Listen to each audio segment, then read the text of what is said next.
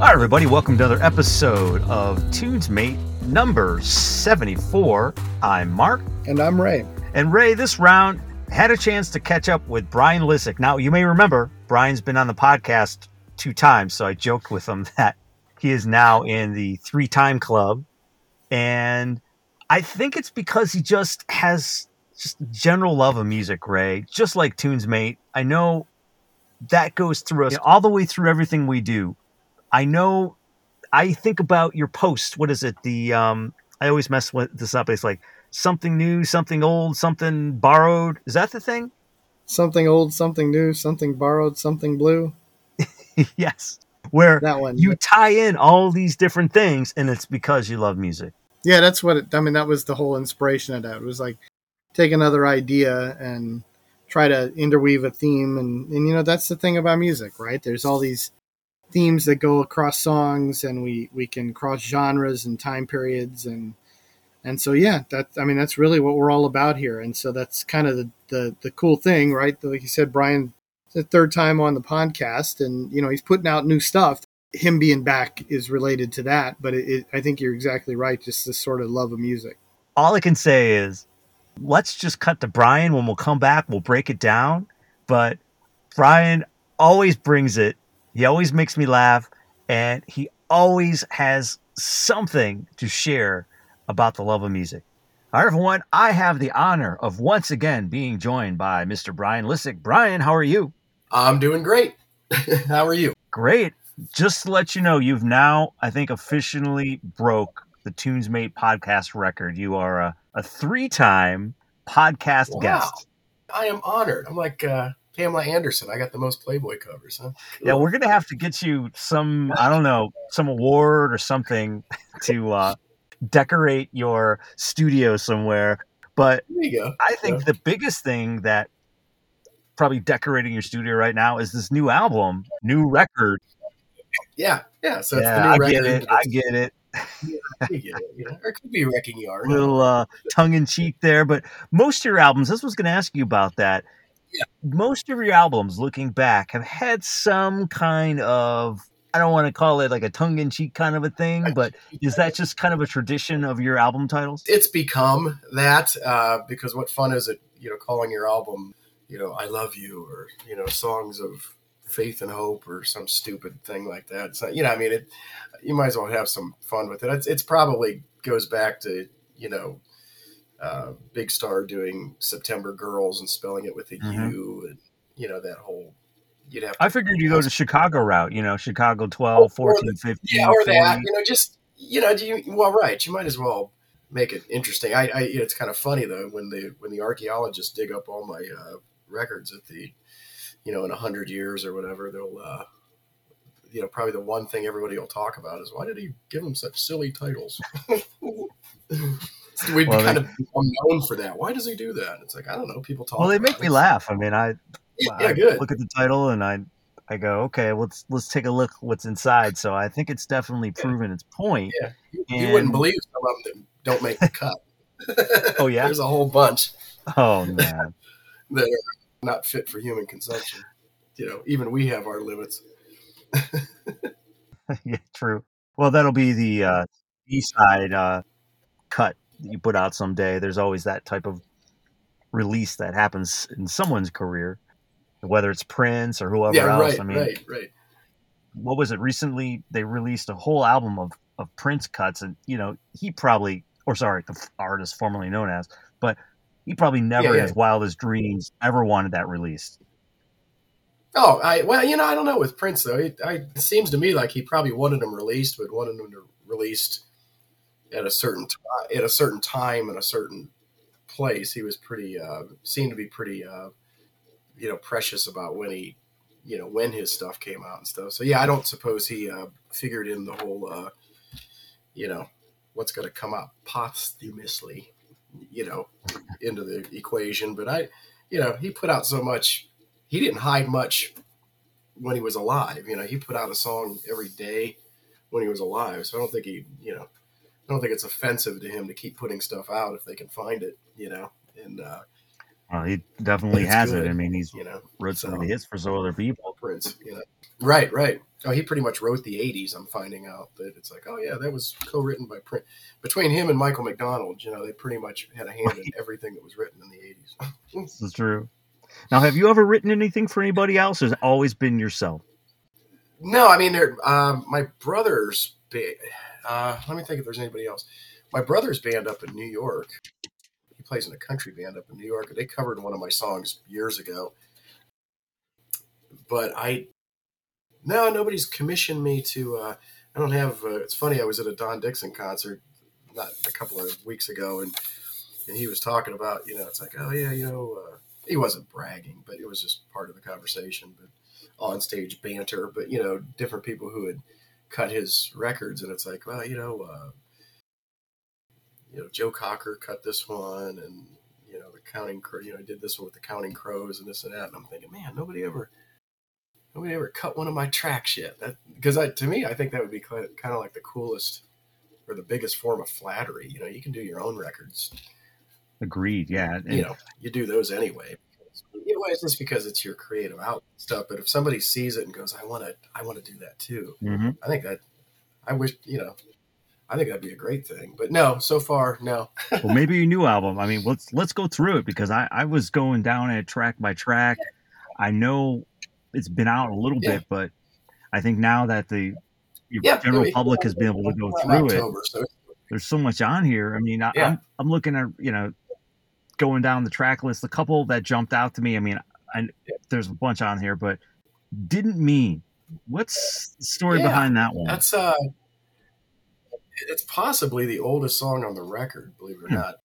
When my guitar player Rob Myers and I played together, I don't know, like back in the early 90s, and it was just, we never really got anything too much off the ground, but we always have hung out and played, and he's fixed my guitars and different things. So Rob's always been around, and now he's officially the guitar player, and dude's got the best tone on guitar. Sometimes we have that faces kind of thing where sometimes one of us goes left and the other one goes right, but as far as like the tone of the guitars, it's like the coolest sounding lineup in that sense that I think I've ever had. And but he wrote, I guess it's the intro and the chorus, the whole that whole part that it starts with and then becomes the chorus. And he had that written with some words and pretty much anti-governmental angry rock and roll rebel stuff, but basically commentary on the ineptitude of the government, and I just kind of, expanded on that concept and wrote the verses. And it was weird because we were practicing the song and I think I kind of wrote the music to the verses too. I can't really remember. And it was very, going back to Rob and my beginnings music wise, we were, first getting together in the height of the grunge era, so it's got kind of that feel to it, which I think is cool. It's our, Alice in Chains or something. So it's not detuned, but it's, but we were working on the song. He had the chorus. I had the musical verse, and I had to run off and do something. And I literally, like, on my way to this next thing I was going to, I came up with words for the verses and kind of pulled the car alongside the road and texted him. It's like, what do you think of this? And he's like, oh man, that's exactly what I had in mind when I wrote the chorus. So it's, it was very serendipitous and about the closest thing to a co-write that I ever do, cause it was, I don't have a whole lot of luck with, co-writes the way people usually envision co-writes. Like, you take a line, then I'll take a line, you get a line and I'll get a pull, whatever. I don't work well that way. It's usually I have a whole bunch of lyrical ideas and I spit them all out, and then it's like, do they work or don't they?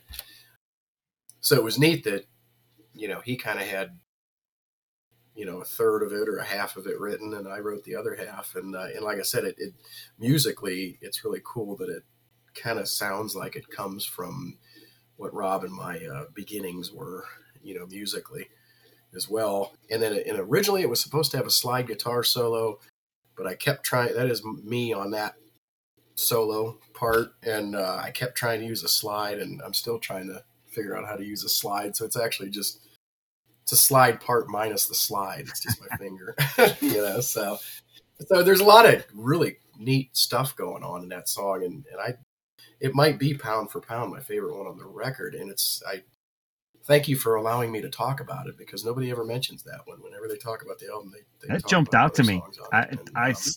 Exactly what you're talking about. For some reason, I listened to the thing probably 4 or 5 times right when it first came out, and then when I came back and been re-listening to it, that was the song that I kept thinking about. There had to have been something special behind there. And was there anything else different with the recording of this album? Obviously you're co-writing, but was that it? Yeah, I mean, we recorded it at the same place that oddly enough, the same place we recorded the live album, because it's a music venue, the Rialto Theater, but and obviously they have the recording gear to record live shows, but they also have a whole studio in there to record studio albums. And we had the the live album Hotsy Totsy in the can, and 12 songs or something on that.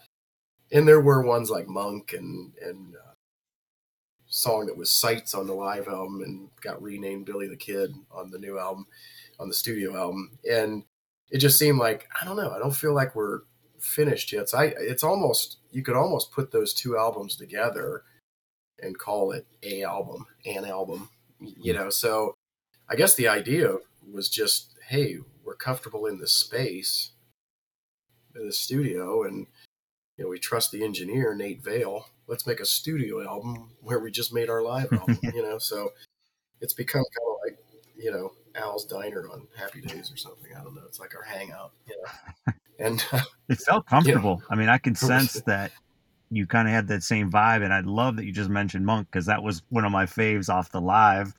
And now there's the studio version. Yeah. Yes. And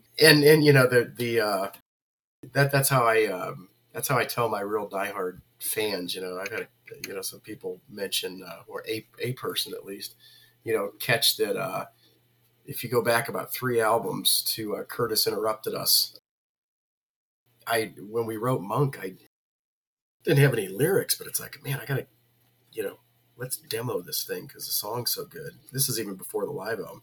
So I just started singing the words to a song called Chaos is a Friend of Mine off of Curtis Interrupted Us. So it's the first time, and then there's different words later on in Monk. Actually the chorus came from something that our drummer, Martin Flanoy, blurted out at a practice. And I'm like, oh, that's got to be a song, the hook. I'll be polite and I won't curse on the air here, but, the hook,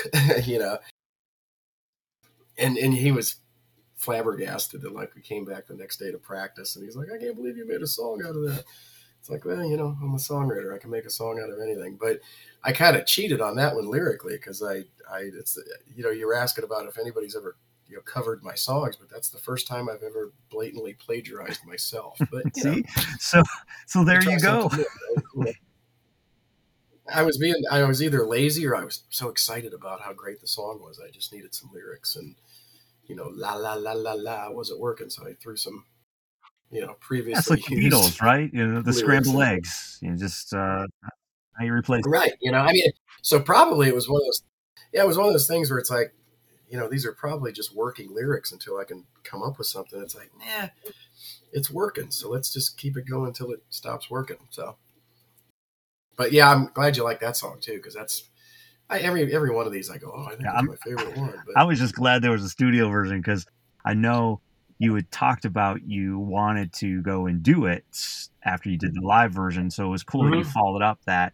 And then another one that jumped out to me was the Better Than Nothing, and I think I texted you when I first listened to it. I was like, wait, what's going on there? There's a lot of different instrumentation. How did that come together? Well, the interesting thing about that is that I have, over the years, written a lot of songs that sort of follow that sort of, I don't want to say jazzy or I mean, it's kind of R&B sort of a thing. But I mean, even if you look at, on the Goodbye Stupid World records, Overboard was sort of that kind of a song. so I've written these R&B type songs, but I've never really gone the full Monty with it. We wanted to put horns in it, and I was kind of just thinking of doing a 70s cop show sounding song. And Martin knew Ian Early from Cherry Poppin' Daddies to put saxophone on it. And then Steve Norgrove, who's been my bass player forever, he knew a trumpet and a trombone guy who played in an Elvis tribute band. And so I went to see this Elvis tribute band somewhere down in Ashland or someplace, and it's like, man, these guys are great. So John Boland, the trumpet player, and Stefan Mazur is the trombone guy. But John and I actually sat down and I kind of hummed him this part that I thought, and it's like had thought of, and it's like, and kind of have a harmony above here, and I thought I was creating some masterwork of music because it was the first horn part I'd ever quote unquote written. And then John and Ian Early, look at it and go, yeah, that's pretty basic. We can do that. So when the professionals come in the room, you turn them loose. But it was, for better or worse, I couldn't get them all in the same room at the same time just because of scheduling. And so we ended up with this thing where it's like they were playing with each other, but not playing off of each other. And the fact that, I can remember when Ian left his session, he's like, man, sounds good. Have fun mixing it, because there was a lot of stuff there. So I pat myself and Nate on the back for that one, because we actually, I feel like made it sound like as close to a live band in the room as possible, so it's and like I said, my whole idea was to do the theme for Beretta or something. And so I think we pulled it off pretty well. Don't have Sammy Davis Jr. singing on it or Robert Blake starring in it or anything, but otherwise it's pretty close representation of a 70s TV show. It stood out. It's interesting how you talked about one was more kind of a flashback of the earlier days. This one kind of has maybe another flashback in a certain different way. And then I'm looking at the title track. So you got Billy the Kid, and then the last one is Alex Chilton. Yeah. Was there any specific reason why you started the album and ended the album on people's names? I realized it when we decided upon it and went, oh, that's interesting. Part of the reason that Alex got the tail end of the record, and we had released it as a single earlier, before the record, the whole album came out. But if you notice at the very beginning of it, Martin says, man, after this one, I'm done. Like, it had been a long session. And so I just thought that was funny. It's like, that's got to be the last song, if he says that at the beginning of it. And then, putting Billy the Kid at the beginning, I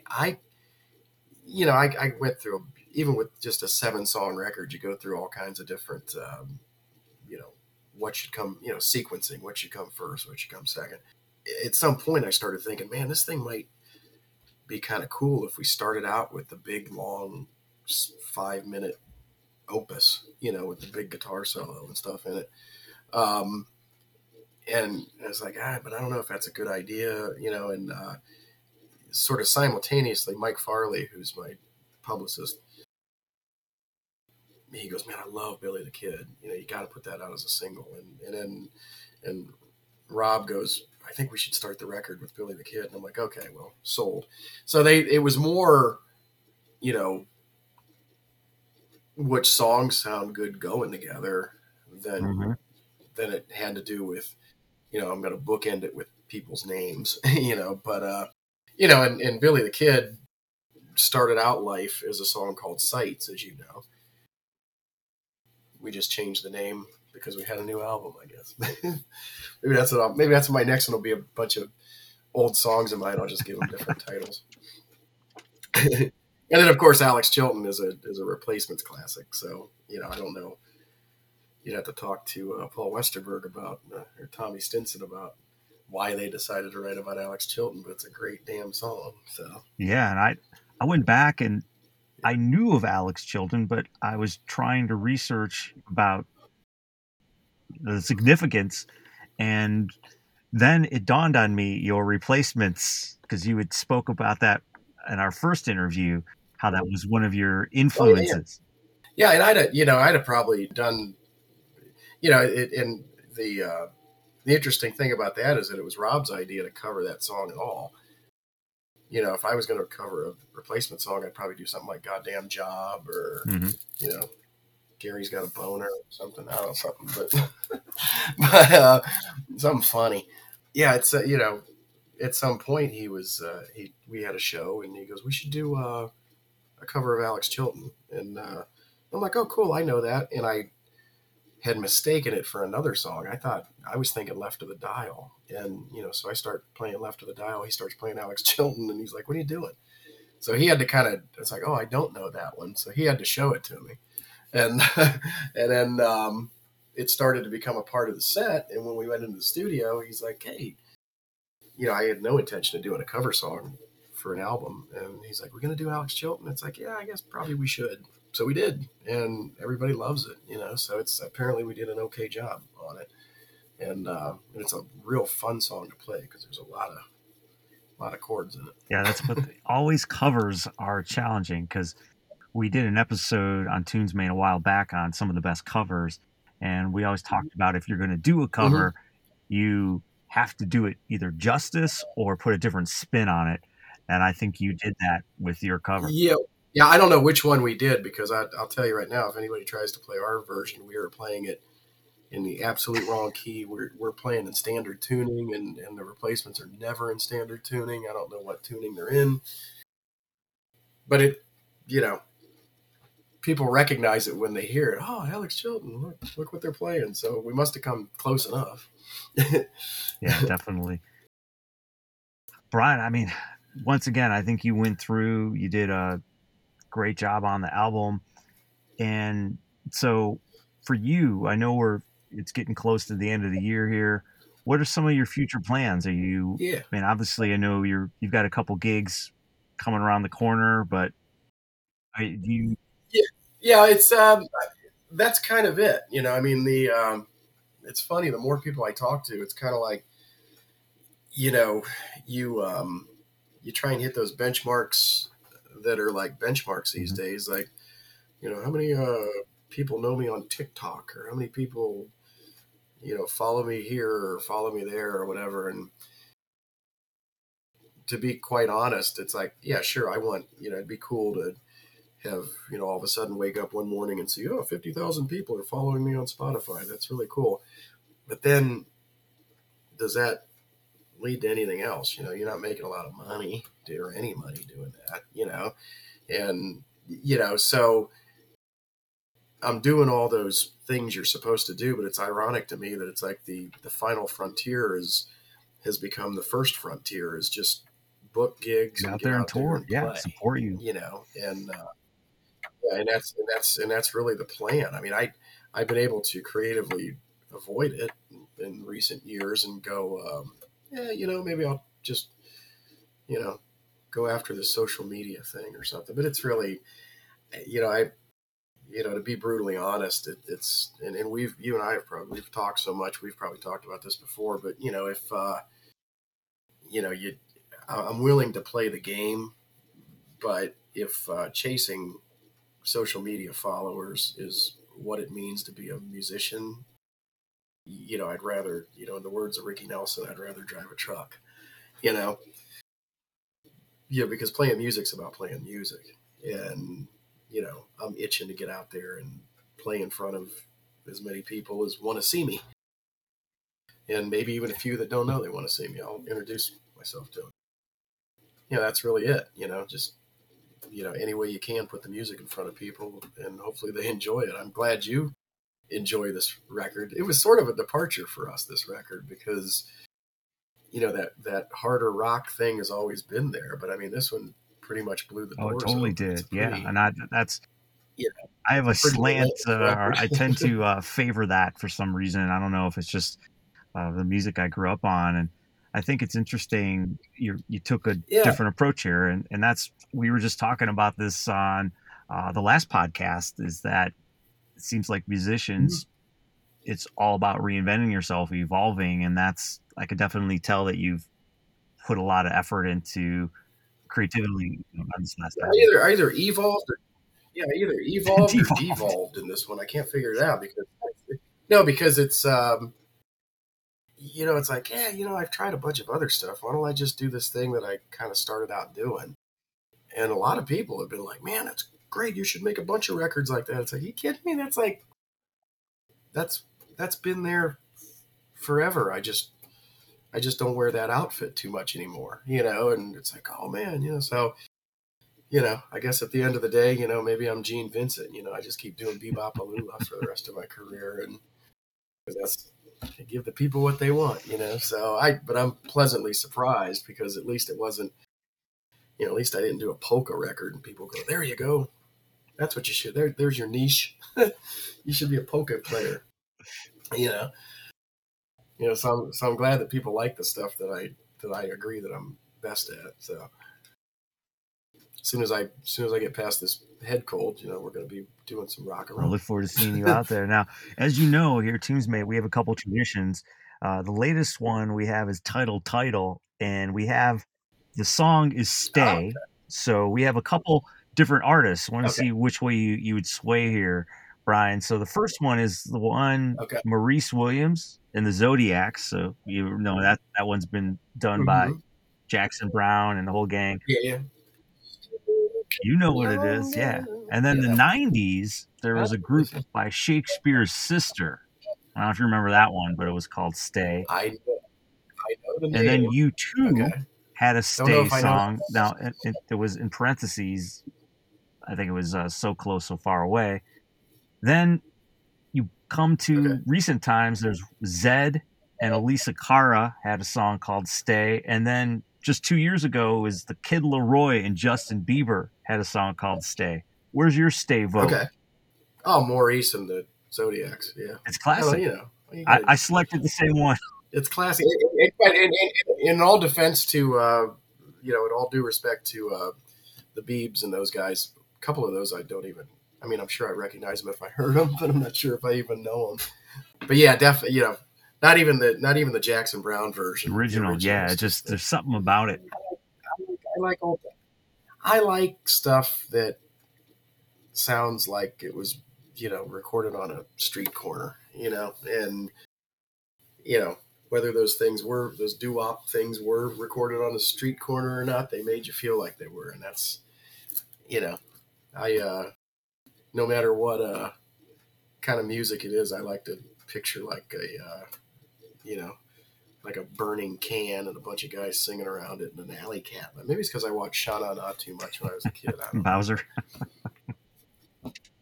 Yeah, yeah, it's interesting of all the influences, and I could tell that you just have this desire inside just to keep creating music. And I'd imagine, like you said, you've got that whole list of songs that have never been released that would probably make us smile. And so you're just gonna keep going. Sounds like keep creating music. I set myself up in a recent interview and said I'm going to be doing this till I'm like Willie Nelson's age or something. So now I have something to aspire to. I guess I'm going to prove myself correct. Seeing the rocking chair with the acoustic guitar. Yeah. Just I don't know. I'm going to try and do it without a vaporizer. But wink, wink. For all my Willie fans out there, you know what I'm talking about.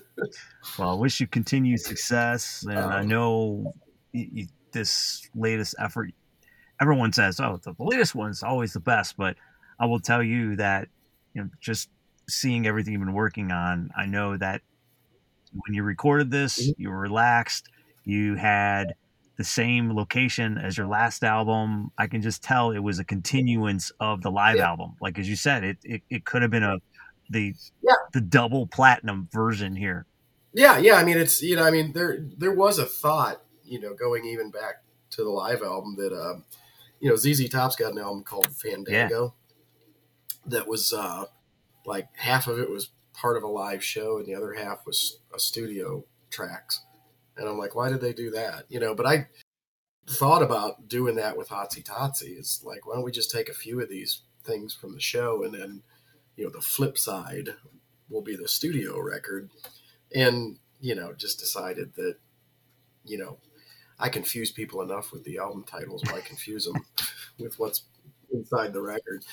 It just would have taken too much. I don't even understand, ZZ Top, that record confuses me to this day why they did that. So, scrap that idea. But in essence, that's kind of what we did, is that this is kind of like one big record, to me anyway. It's kind of like one big record, that we did here in the last 2 years. And I'm glad you dig it. You bring up a good point, though. I was trying to think about that. Is that the only album you can think of? I'm trying to think of a live album that has studio cuts on it. Every once in a while, they would do that back in the 70s. Like, they had to flesh out an album. And usually it was the other way around. They'd have a studio album and, throw on a live track. Not the other way. Yeah, I think there's a Bob Seger record with a River Deep Mountain High live version on it. And then, Waylon Jennings' Dreaming My Dreams has a live Bob Wills is Still the King on the end of it for some reason. It made no sense to me anyway. As Sell albums. But, they would do that. Yeah, it's kind of like, I don't know, probably back in the 70s, it's like, oh, we'd like to get him in for one more song, but he's high. Right, so let's just release it. How about we just do this one we already have? It worked for ZZ Top. So I don't really, or else maybe it's like, hey, we want to put out a live album, but these 3 songs are really the only ones that were any good at that show. I don't know. But, but it was just, or maybe they just were trying something different. I don't know. But that's kind of how I, in my own mind, see these latest 2 releases of ours as just, kind of 2 sides of a coin. 100%. So, well, Brian, I hope you have a great continued release of new record. And I appreciate you. No, I greatly appreciate you. Yeah. Anything else coming up? You're always free to come back on the show. You've got the record beat now, so. Hey, I got a reputation to uphold now, so I got to keep making some records. But we'll be making more, because who knows how long it'll take. But we already finished a couple of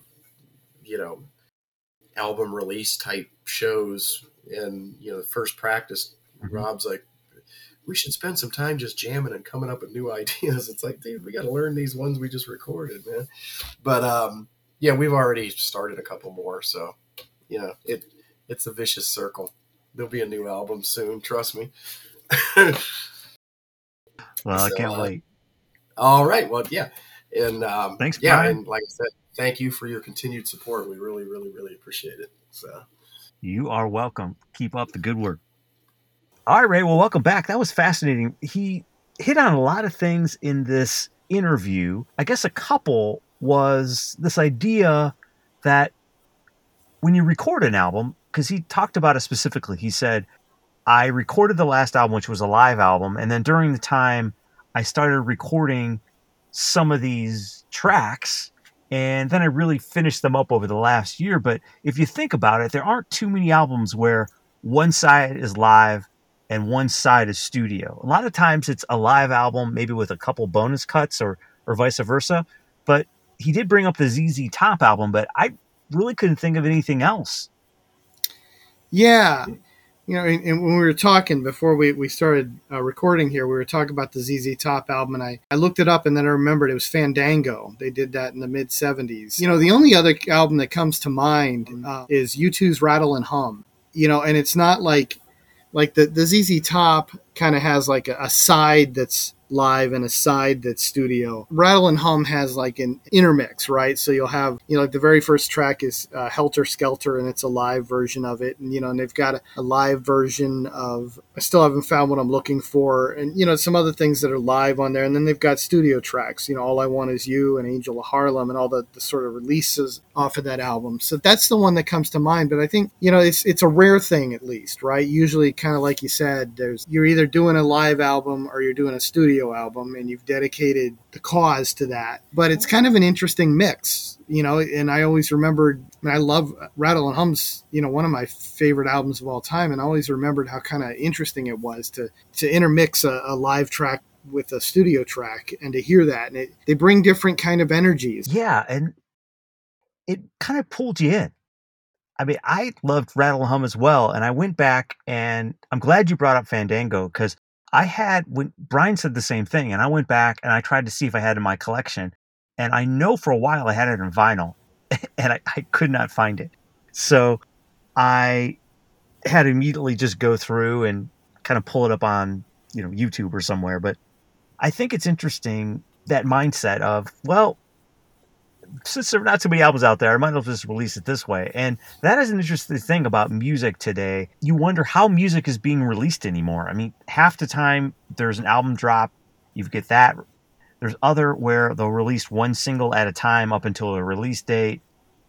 It just seems like there's really no standard anymore of how an album and when an album is released. Yeah, the old formulas with the digitization of music and the way the music industry is in the internet age, that the old formulas aren't there. I remember growing up in the 80s and even into the 90s, kind of like you said, you'd release a single at a time, and you'd oftentimes release one before the album, and a month or two before the album came out, and then the album would come out, and you'd go through your series of singles, and maybe it'd be only two more. Maybe you'd do the thing with the really popular artists, and they'd end up releasing 7 or 8 total or something like that. And now you still kind of have that where, you'll see where songs do get released as singles, or they'll promote one song at a time to radio play, but it all got released at the same time, right? So think of like, Taylor Swift, right? And Anti-Hero comes out, and that's, that album, and it all gets released and everybody listens to it, and, it all goes top 10 on Billboard Hot 100 chart, because that's the way that thing is calculated now. But, there was a sort of a set of singles, right? You had Anti-Hero, and then Lavender Haze, and then Karma. And, we can walk through this with any number of other artists as well, but you're right. It's different now. And the rhythms have changed. And so folks will just release one-offs. I think of the Killers, right? They release an album, but then they're constantly releasing like these one-off things, like Boy a year ago, or their latest one, Your Side of Town. They've got these like extra projects going on, and everybody just, I'm just going to release a single now, and in some ways that harkens back to the 1950s and the way things started, when you released a single, and that's how you get started. And then the whole notion of an album came. I mean, albums were around, but the whole notion of putting these together as an album developed, and then by the mid 60s, it's, we're going to release an album. And so in a way, we're kind of marching back 60 years, but it really has changed things, and the rhythms are very different. Yeah. And the other thing that really interested me was not only the release of it and just the approach this time. So, you went back to the same place where they mixed the last album, and this time he really wanted to go in and produce something that was a little more raw. And I think that's interesting. We talk about this a lot on here, is how are you continuing to reinvent yourself and push yourself forward? And Brian touched on that. And I love the fact that as an artist, that's something that keeps you going. And we talk to a lot of artists, and that seems to come up. But it's different for each artist. I mean, we were just talking before we began about Taylor Swift. Think about her Willow album, and then she comes out with another, top 40 album, anticipating your next move. Yeah, that's a theme we've touched on, right, numerous times, that idea of you want to keep your sound a way that your audience recognizes, right? You've got an identity, and you go too far from that identity, your audience is going to be like, what the heck is this? At the same time, you've got to be changing and developing, and if you're putting out the kind of the same song over and over again. Remember back in college, and I mean, this isn't really meant to be like a knock, because I still like them, but remember when Roxette came out with like their next album or so, and it was like, we all used to joke with their song, Spending My Time. I'm spending my time writing the same damn song, right? Because they kind of all had a real similar feel. And again, I like them and all, so I'm not necessarily knocking it. Yeah, right. It all, it all had that. They had that first album, and it was huge and looked sharp, right? And then they came out with the next one, Dangerous, and they had Joyride and Fading Like a Flower, and and they hit well, and that was part of it. Was that that was kind of it. After that, they kind of faded. Not Like a Flower. They did fade, and they did like a flat. It wasn't a Joyride anymore, and right, so they tried to listen to their heart, but they weren't dressed for success, and so right, so they but that, I mean, that's just one example, right? We know so many acts, and they've got a sound, and it resonates for a little while, and then they've got a core fan base that continues to want to hear that sound, and they do change, over time, but it's hard to find a path that allows you to change the way the audience needs you to change while staying the same the way the audience needs you to stay the same. And Taylor Swift is able to do it. Madonna, as you said, these are folks that have been able to do it. But it's part of it's the musician themselves, right? And we've talked about that before. Sometimes this is the way you want to go, and if the audience doesn't want to follow, and you've made enough of a success that you're happy where you're at, that's what you do. And again, part of it's just the love of music that we touch back on. Yeah, and that's why I definitely recommend Brian Lisik and Hard Legs. Their new record is out. That's the name of it. And he always has a kind of a tongue-in-cheek name. And I really enjoyed it. I mean, I think it's interesting how there's some new instrumentation in here. There's a cover. There's 7 tracks, but they're all really done well. And I think that's the other thing, is that if you are going to put something out and you're going to be continually putting out music, and that love for it, the creation of it, evolving, you've got to have all those things together. And I think Brian did it. All right, well, we will be catching up with you. We've got more interviews on the way as we got more episodes coming around the corner. We appreciate your support. And once again, for everybody here at Tunesmate, I'm Mark. And I'm Ray. And we will see you next time.